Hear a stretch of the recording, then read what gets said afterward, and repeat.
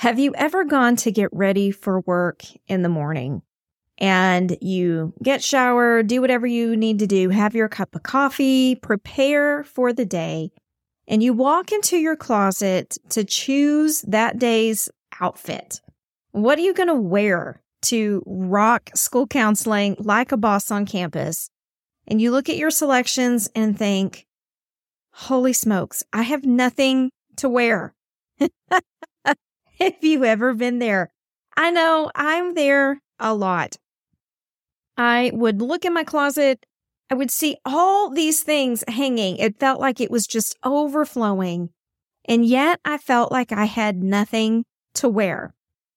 It was overwhelming. It was time consuming. It made me a little angry too, to think of all the money that I had spent on these clothing items that I really wasn't wearing, or I didn't know what to do with them, until I found a solution. And interestingly enough, that solution has also informed my practice of school counseling. I'm going to tell you what it is in just a minute. But first, hey, I'm glad you're back with me for another episode of the School for School Counselors podcast. I'm Steph Johnson, and I love visiting with you each and every week about the amazing, amazing opportunities that we have to serve students, parents, and communities as school counselors. And just like you, I'm a full-time school counselor in the trenches.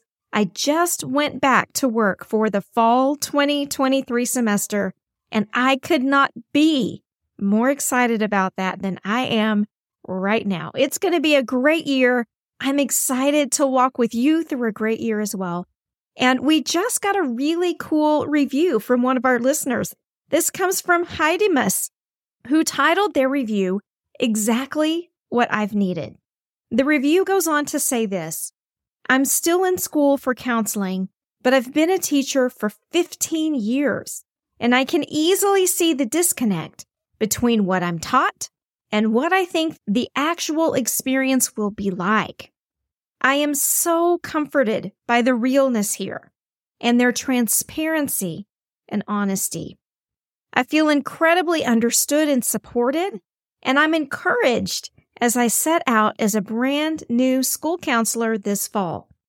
I am learning so much from this podcast and feel so grateful for this realistic window into the world I'm entering. Thank you.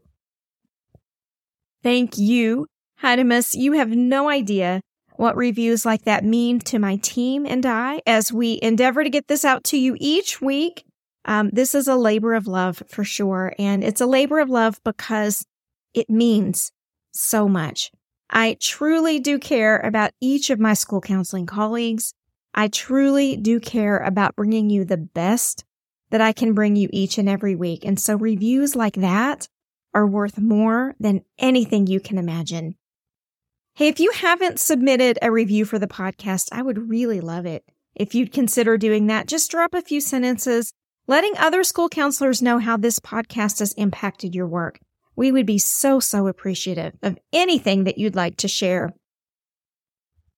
All right, now back to the closet dilemma, because I know that you've had it too, haven't you? Everyone does, and I think 98.5% of the audience of this podcast is female. And so I know for that reason, there's a lot of you out there that are nodding your heads with me going, yep, I know exactly what that's like. And maybe you're even saying it happened to me today, right? It happens all the time. Well, I came up with a solution for this because as a full-time school counselor, as a mother, as a wife, as a business owner, I didn't endeavor to own a business, but here I am. My time is limited. A lot of the times, my extra bandwidth, my extra mental capacity is limited. I have a lot on my mind. And, you always hear those stories about these high achieving guys like Steve Jobs and folks like that wearing the same thing every day because they don't want to have to even think about what they put on in the morning. And while I get that, I don't know if those tales are true or if they're just urban legends. I do know that number one, they're dudes.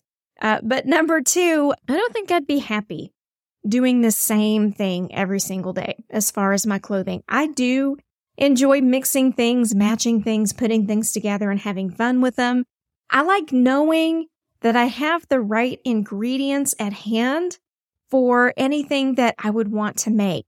That's not the problem. The problem is just thinking through the process. Sometimes there's just too much variety for the bandwidth that I have, and it just feels completely overwhelming. So why am I going on and on about my closet? We are 6 minutes into this podcast episode, and I haven't even talked about school counseling yet. I've been blabbering on about my closet, but I promise you, I'm getting to a point. Here's the point. The day that I discovered capsule wardrobes was the day that changed how I got prepared for work forever. I run a capsule wardrobe every single season, and I don't devise it myself because, again, my time and my mental bandwidth are at a premium. I actually utilize a service that advises me on the basics for my wardrobe, advises me on some seasonal choices throughout fall, winter, spring, and summer, and then they give me some handy-dandy pictures and show me how to put it all together. The result is when I get dressed in the morning, I feel great about my selections, and I get a lot of compliments too. So not to toot my own horn, because again, I'm not coming up with this stuff. The folks that come up with these outfits are just killing it, and I'm able to take full advantage. It's lovely because I don't have too many options clouding my judgment. I'm not getting my day off on the wrong foot every day, wondering and worrying, does this go with that? Did I put it together right? Do I feel confident in this? I just know. It's a process that's become second nature. I don't have to second guess myself. I don't have to think through it. It just happens. It's a lot like the way I've been approaching my school counseling programs in the last few years. I've noticed over time this glut of resources that are being deployed by very well-meaning school counselors, very intelligent folks, people who know their business, are putting out resources for example, small group curriculums, right? Individual counseling workbooks, all of these things, all of these resources to help us be better counselors. And when all of that started, it was kind of a new thing, right? It was a new paradigm for being able to share information on the internet. But then folks figured out they could start monetizing it. And then some things started happening in our school counseling world. We started seeing people providing resources who weren't qualified to do so. We started seeing people who were providing resources that claimed to be aligned with certain standards or goals, but were not, or they were misaligned. We started seeing inaccurate information, outdated approaches, lack of flexibility in approaches, which has led a lot of school counselors to believe that they either need some sort of printout, some sort of game, some sort of PowerPoint presentation, or some sort of curriculum in order to be an effective school counselor. And that hurts my heart for a lot of reasons. It hurts my heart because these folks have spent years and years and tens of thousands of dollars pursuing their goal of being a school counselor. And then they're reducing themselves to the teacher that just hands out a worksheet at the beginning of class and collects it at the end. Now, I realize you're probably doing more with those printables than that, but you get my gist, right? It is very, very different than sitting across from someone in a dynamic counseling relationship and truly utilizing your skills and expertise. These resources are great for filling in the gaps when you need a little boost for when you're first learning your approach. But then again, a lot of these resources do not portray one single clear theoretical approach to counseling. And so we're left with this closet that's overflowing with resources Nothing goes with anything else. We don't have a clear vision of what it's supposed to look like. And it all begins to feel so freaking overwhelming that you just don't even want to have to look at it anymore. Am I right? Right. And so what I have done in my counseling practice in the last, I would say 5 or 6 years, is I've stopped utilizing online counseling resources. Now, please don't get me wrong here, because I know I will come under fire from some folks who are really trying to build their teachers pay teachers businesses. I am not here to say that you should not be using those resources, but I am saying that when you use them, you need to vet them thoroughly. You ought to be able to look at them and instantly discern what sort of counseling approach is being used. And don't say eclectic. That's a cop-out. You ought to be able to pick out the particular elements of what's going on. And then if you feel like you really need that resource, by all means, go ahead and use it. You're the expert on your campus. That is your right. But I will tell you what I've done, which is simplify my resources. Just like I've simplified my closet by going to that capsule wardrobe and taking a lot of the decision-making out of the process, I've done the same with my counseling approaches. I'm finding myself leaning on 3 main approaches in my school counseling program. So I thought you'd be interested to hear not only about my capsule wardrobe, because I'll be honest, when I tell people about it, their ears perk up. They want some links. They want to know what I'm utilizing, but also because you might just want a glimpse into how my school counseling program is running. So I want to give you an overview of the 3 primary theoretical approaches that I use in my work. And I will tell you that I am a full-time school counselor. I work at the elementary school level. I work with pre-kindergarten through 5th grade and have done so for the entirety of my career. Sometimes it's K through 6, sometimes it's pre-K through 5, but for all intents and purposes, elementary school students. However, I also have experience with those middle schoolers. And so I'm going to be giving you some insights into the teens and adolescents as well, because I know it's not just elementary folks listening to the podcast. So let me walk you through my 3 main theoretical counseling approaches that define my school counseling capsule. Number 1, and this should be no surprise, is solution-focused counseling. Now, a lot of folks hear the term solution-focused counseling and they instantaneously think they know what it's about. It's about finding solutions. And it is. I mean, it is solution-focused, but there's a little bit more that goes into that. And when you start studying with some really great minds in the solution-focused area, and I'll be clear, I am not claiming to be a solution-focused expert. I am still working every day to try to get better and better at my approach. But what I can tell you is we're emphasizing finding and implementing solutions rather than looking at what the problem is. We're helping students look for their own strengths, the resources that they have available, or perhaps digging into their resilience to overcome whatever the challenge or whatever the obstacle is that's in their way. We are looking at future outcomes. What does a student want to see happen?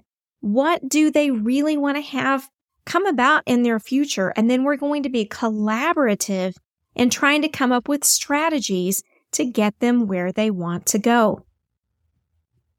When we're working in schools and we want to make this brief, right? We don't want to turn this into something that looks like a therapy relationship. We've got to establish some very clear goals for the students. That means they've got to be thinking ahead. What do they want to have? What does a positive future look like for them? And then by concentrating on the things they already have going for them, all of their strengths, all of the successes that they've had in the past, we can help them realize their own capability to overcome their barriers. We can help them realize their own potential to achieve success.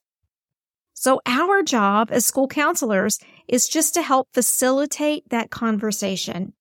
We just want to help the student generate ideas. We want them to determine their preferences. We want them to kind of examine their own perspectives about what the next right step might be. And this approach is great for schools because it maximizes our time. Solution-focused counseling does not need to take 30 or 45 minutes a pop. We can be in and out in 10 to 15 minutes oftentimes, so it makes it super efficient on campus. We're not pulling kids out of class too long. Nobody's out searching for them, wondering why they didn't show up somewhere. We can get it done pretty quick. And even with that, you can check in with your students in a solution-focused way where you don't even have to pull them out of class. You can check in with them briefly and discreetly in a hallway, as they're passing by an office or something like that. There are ways to get this done that are extremely time efficient. And I like solution-focused counseling for that reason. And I like solution-focused counseling because we're focusing on strengths and assets. I don't have to dig around in their personal business. I don't have to dig around in their family information. It's not relevant and it's not helpful most times when we're going in with a solution-focused approach. And two, these skills are going to provide students the tools they need in their futures so that when they come up against another problem, they'll be able to lean back on what they've done with you, on all of that work, identifying strengths, identifying those desired outcomes, and going through those processes themselves so that they're able to self-determine a little bit more easily. And to me, man, that makes it worth it in spades. I love solution-focused counseling. So item number 1 in my school counseling capsule is solution-focused approaches. My second preferred approach in my school counseling program is motivational interviewing. And again, we're looking at helping students work toward a desired goal or outcome of some kind. But in motivational interviewing, it's a little bit different. We're not looking at strengths. We're not looking at past successes. With motivational interviewing, we're looking at a student's own intrinsic motivation for change. It sounds really similar, but once you dive into the nuance of the approaches, you can see that they're quite different.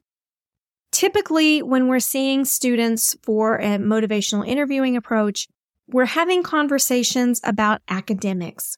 We're having conversations about personal growth, personal behavior, those kinds of things.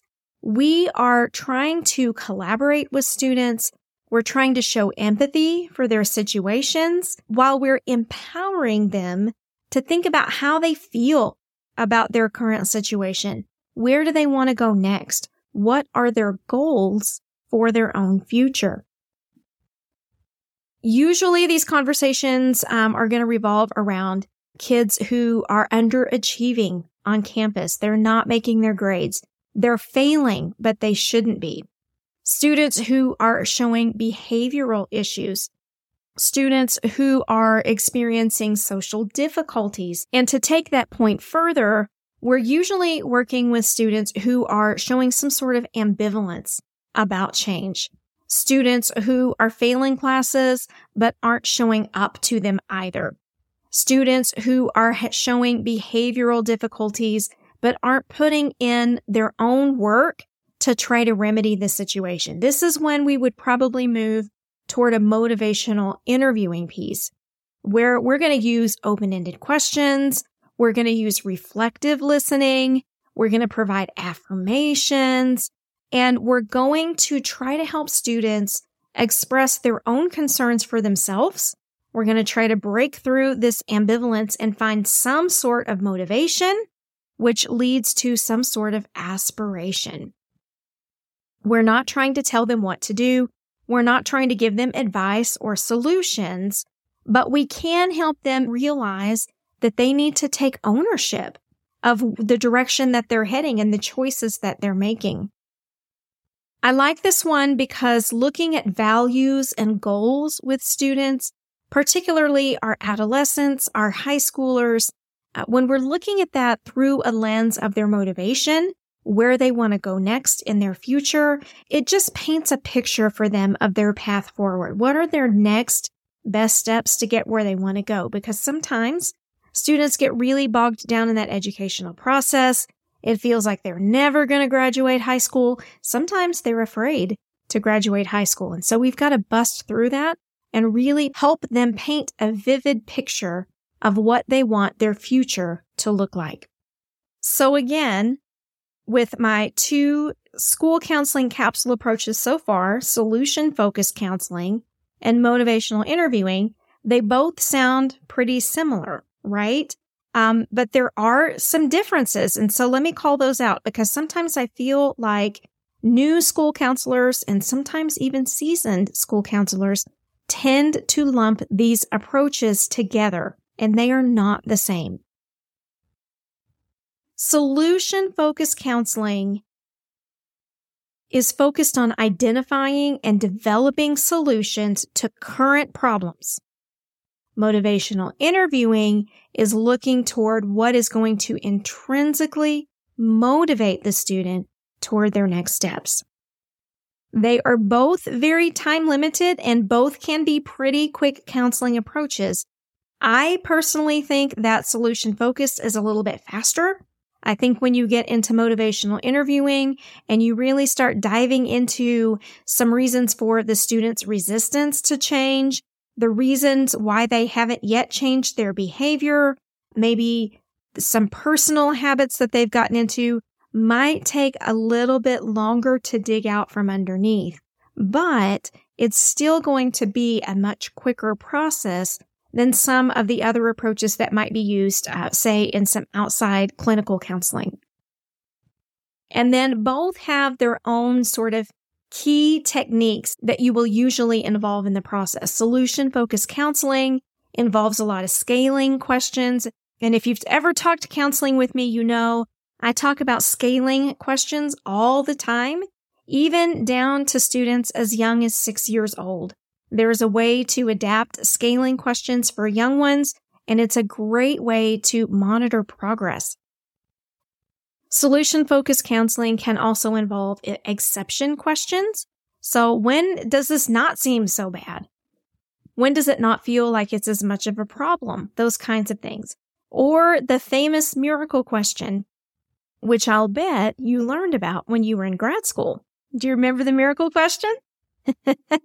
It's one of my favorites. And when it's used right, it can really open up a whole new conversation, but you got to use it in a smart way. You can't just be throwing that one out there willy-nilly. All right, so have I convinced you yet? For solution-focused counseling, motivational interviewing, and notice in neither one of these did I ever talk about a lot of outside resources. I didn't talk about downloading worksheets, providing curriculums, anything like that.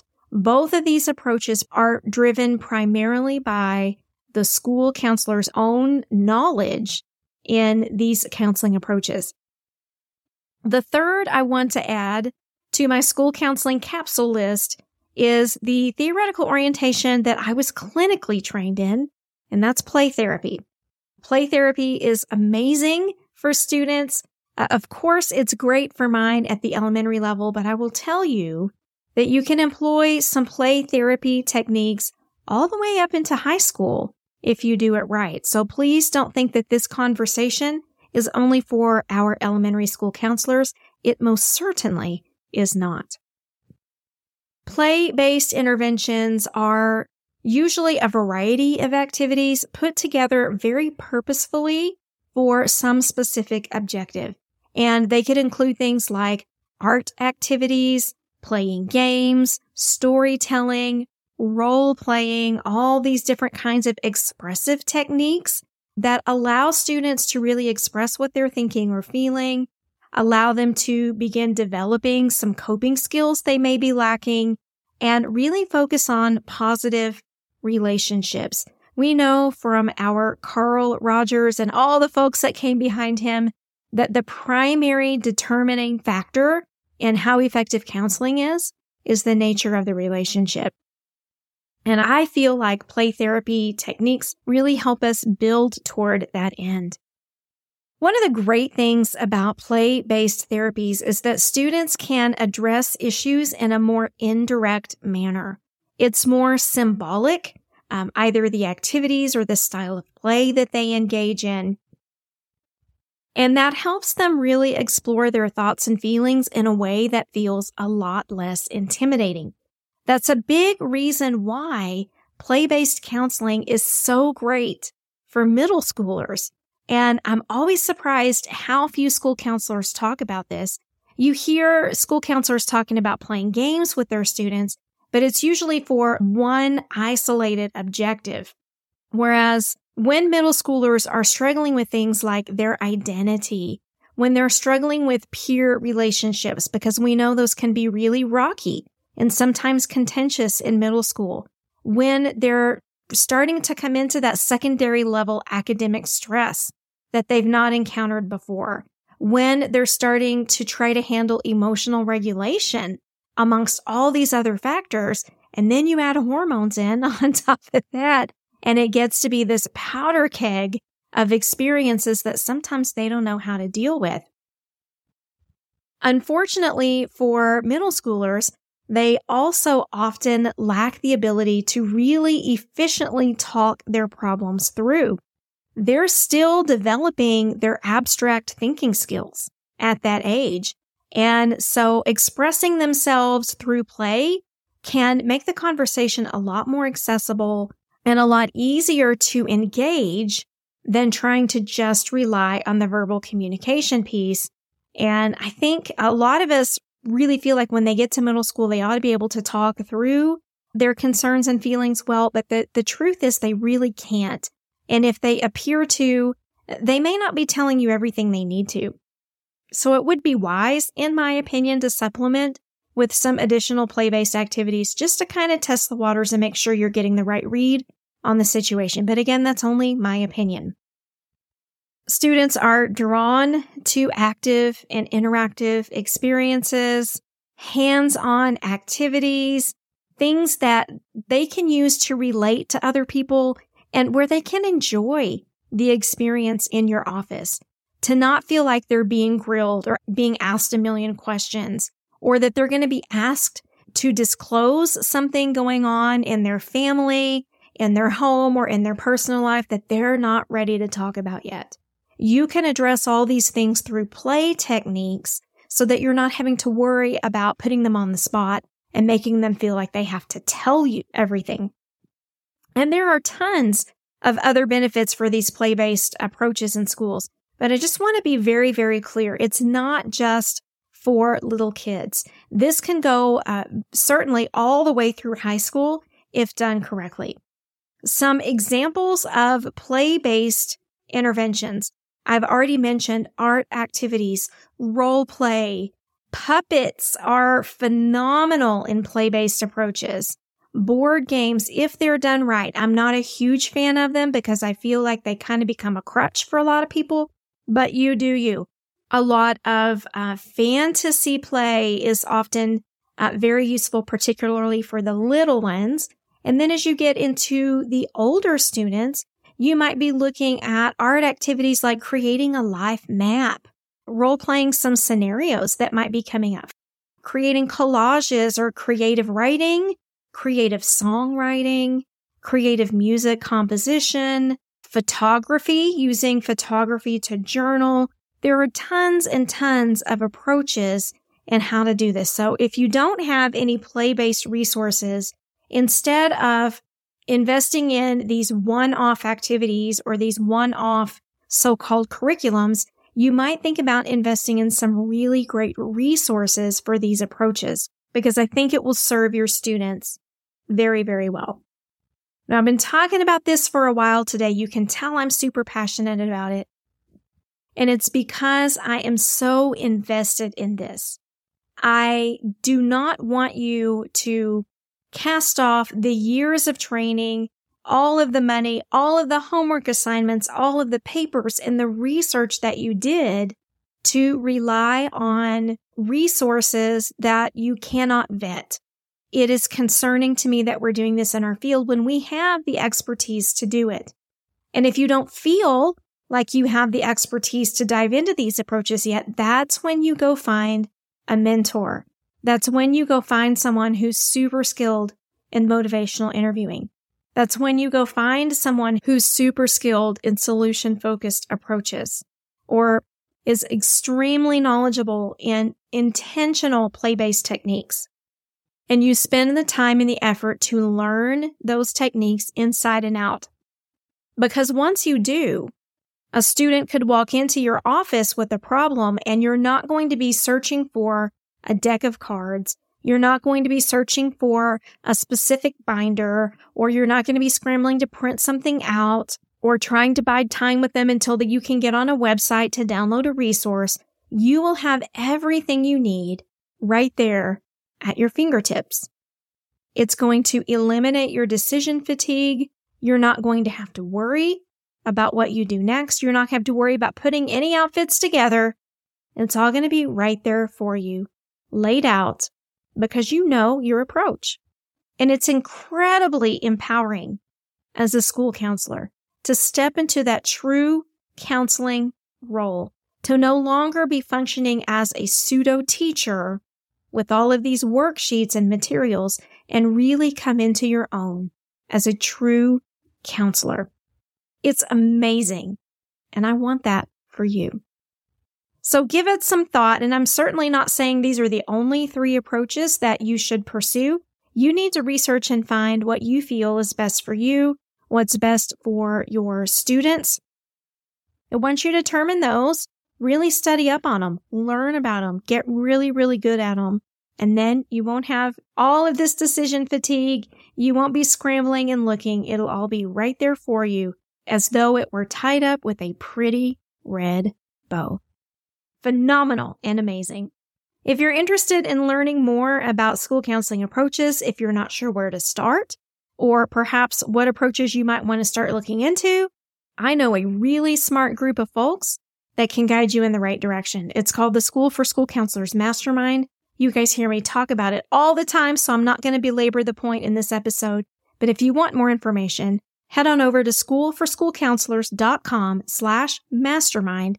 We love to geek out on this stuff, and we would love to talk it through with you. But in the meantime, go out and discover the kind of school counselor you want to be, the kind of theoretical orientation that's going to serve your students in the best possible way. And man, start eating it up, start learning about it, start practicing and getting better and better and better. It's going to not only serve your students well, but you're going to walk through those hallways feeling like a boss. I guarantee it. All right, I'll be back soon with another episode of the School for School Counselors podcast.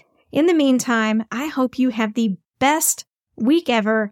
And if you're headed back to school here anytime soon, I hope you have the best start to the best school year ever. I wish you all the best, my friend. I'll talk with you again soon. Take care.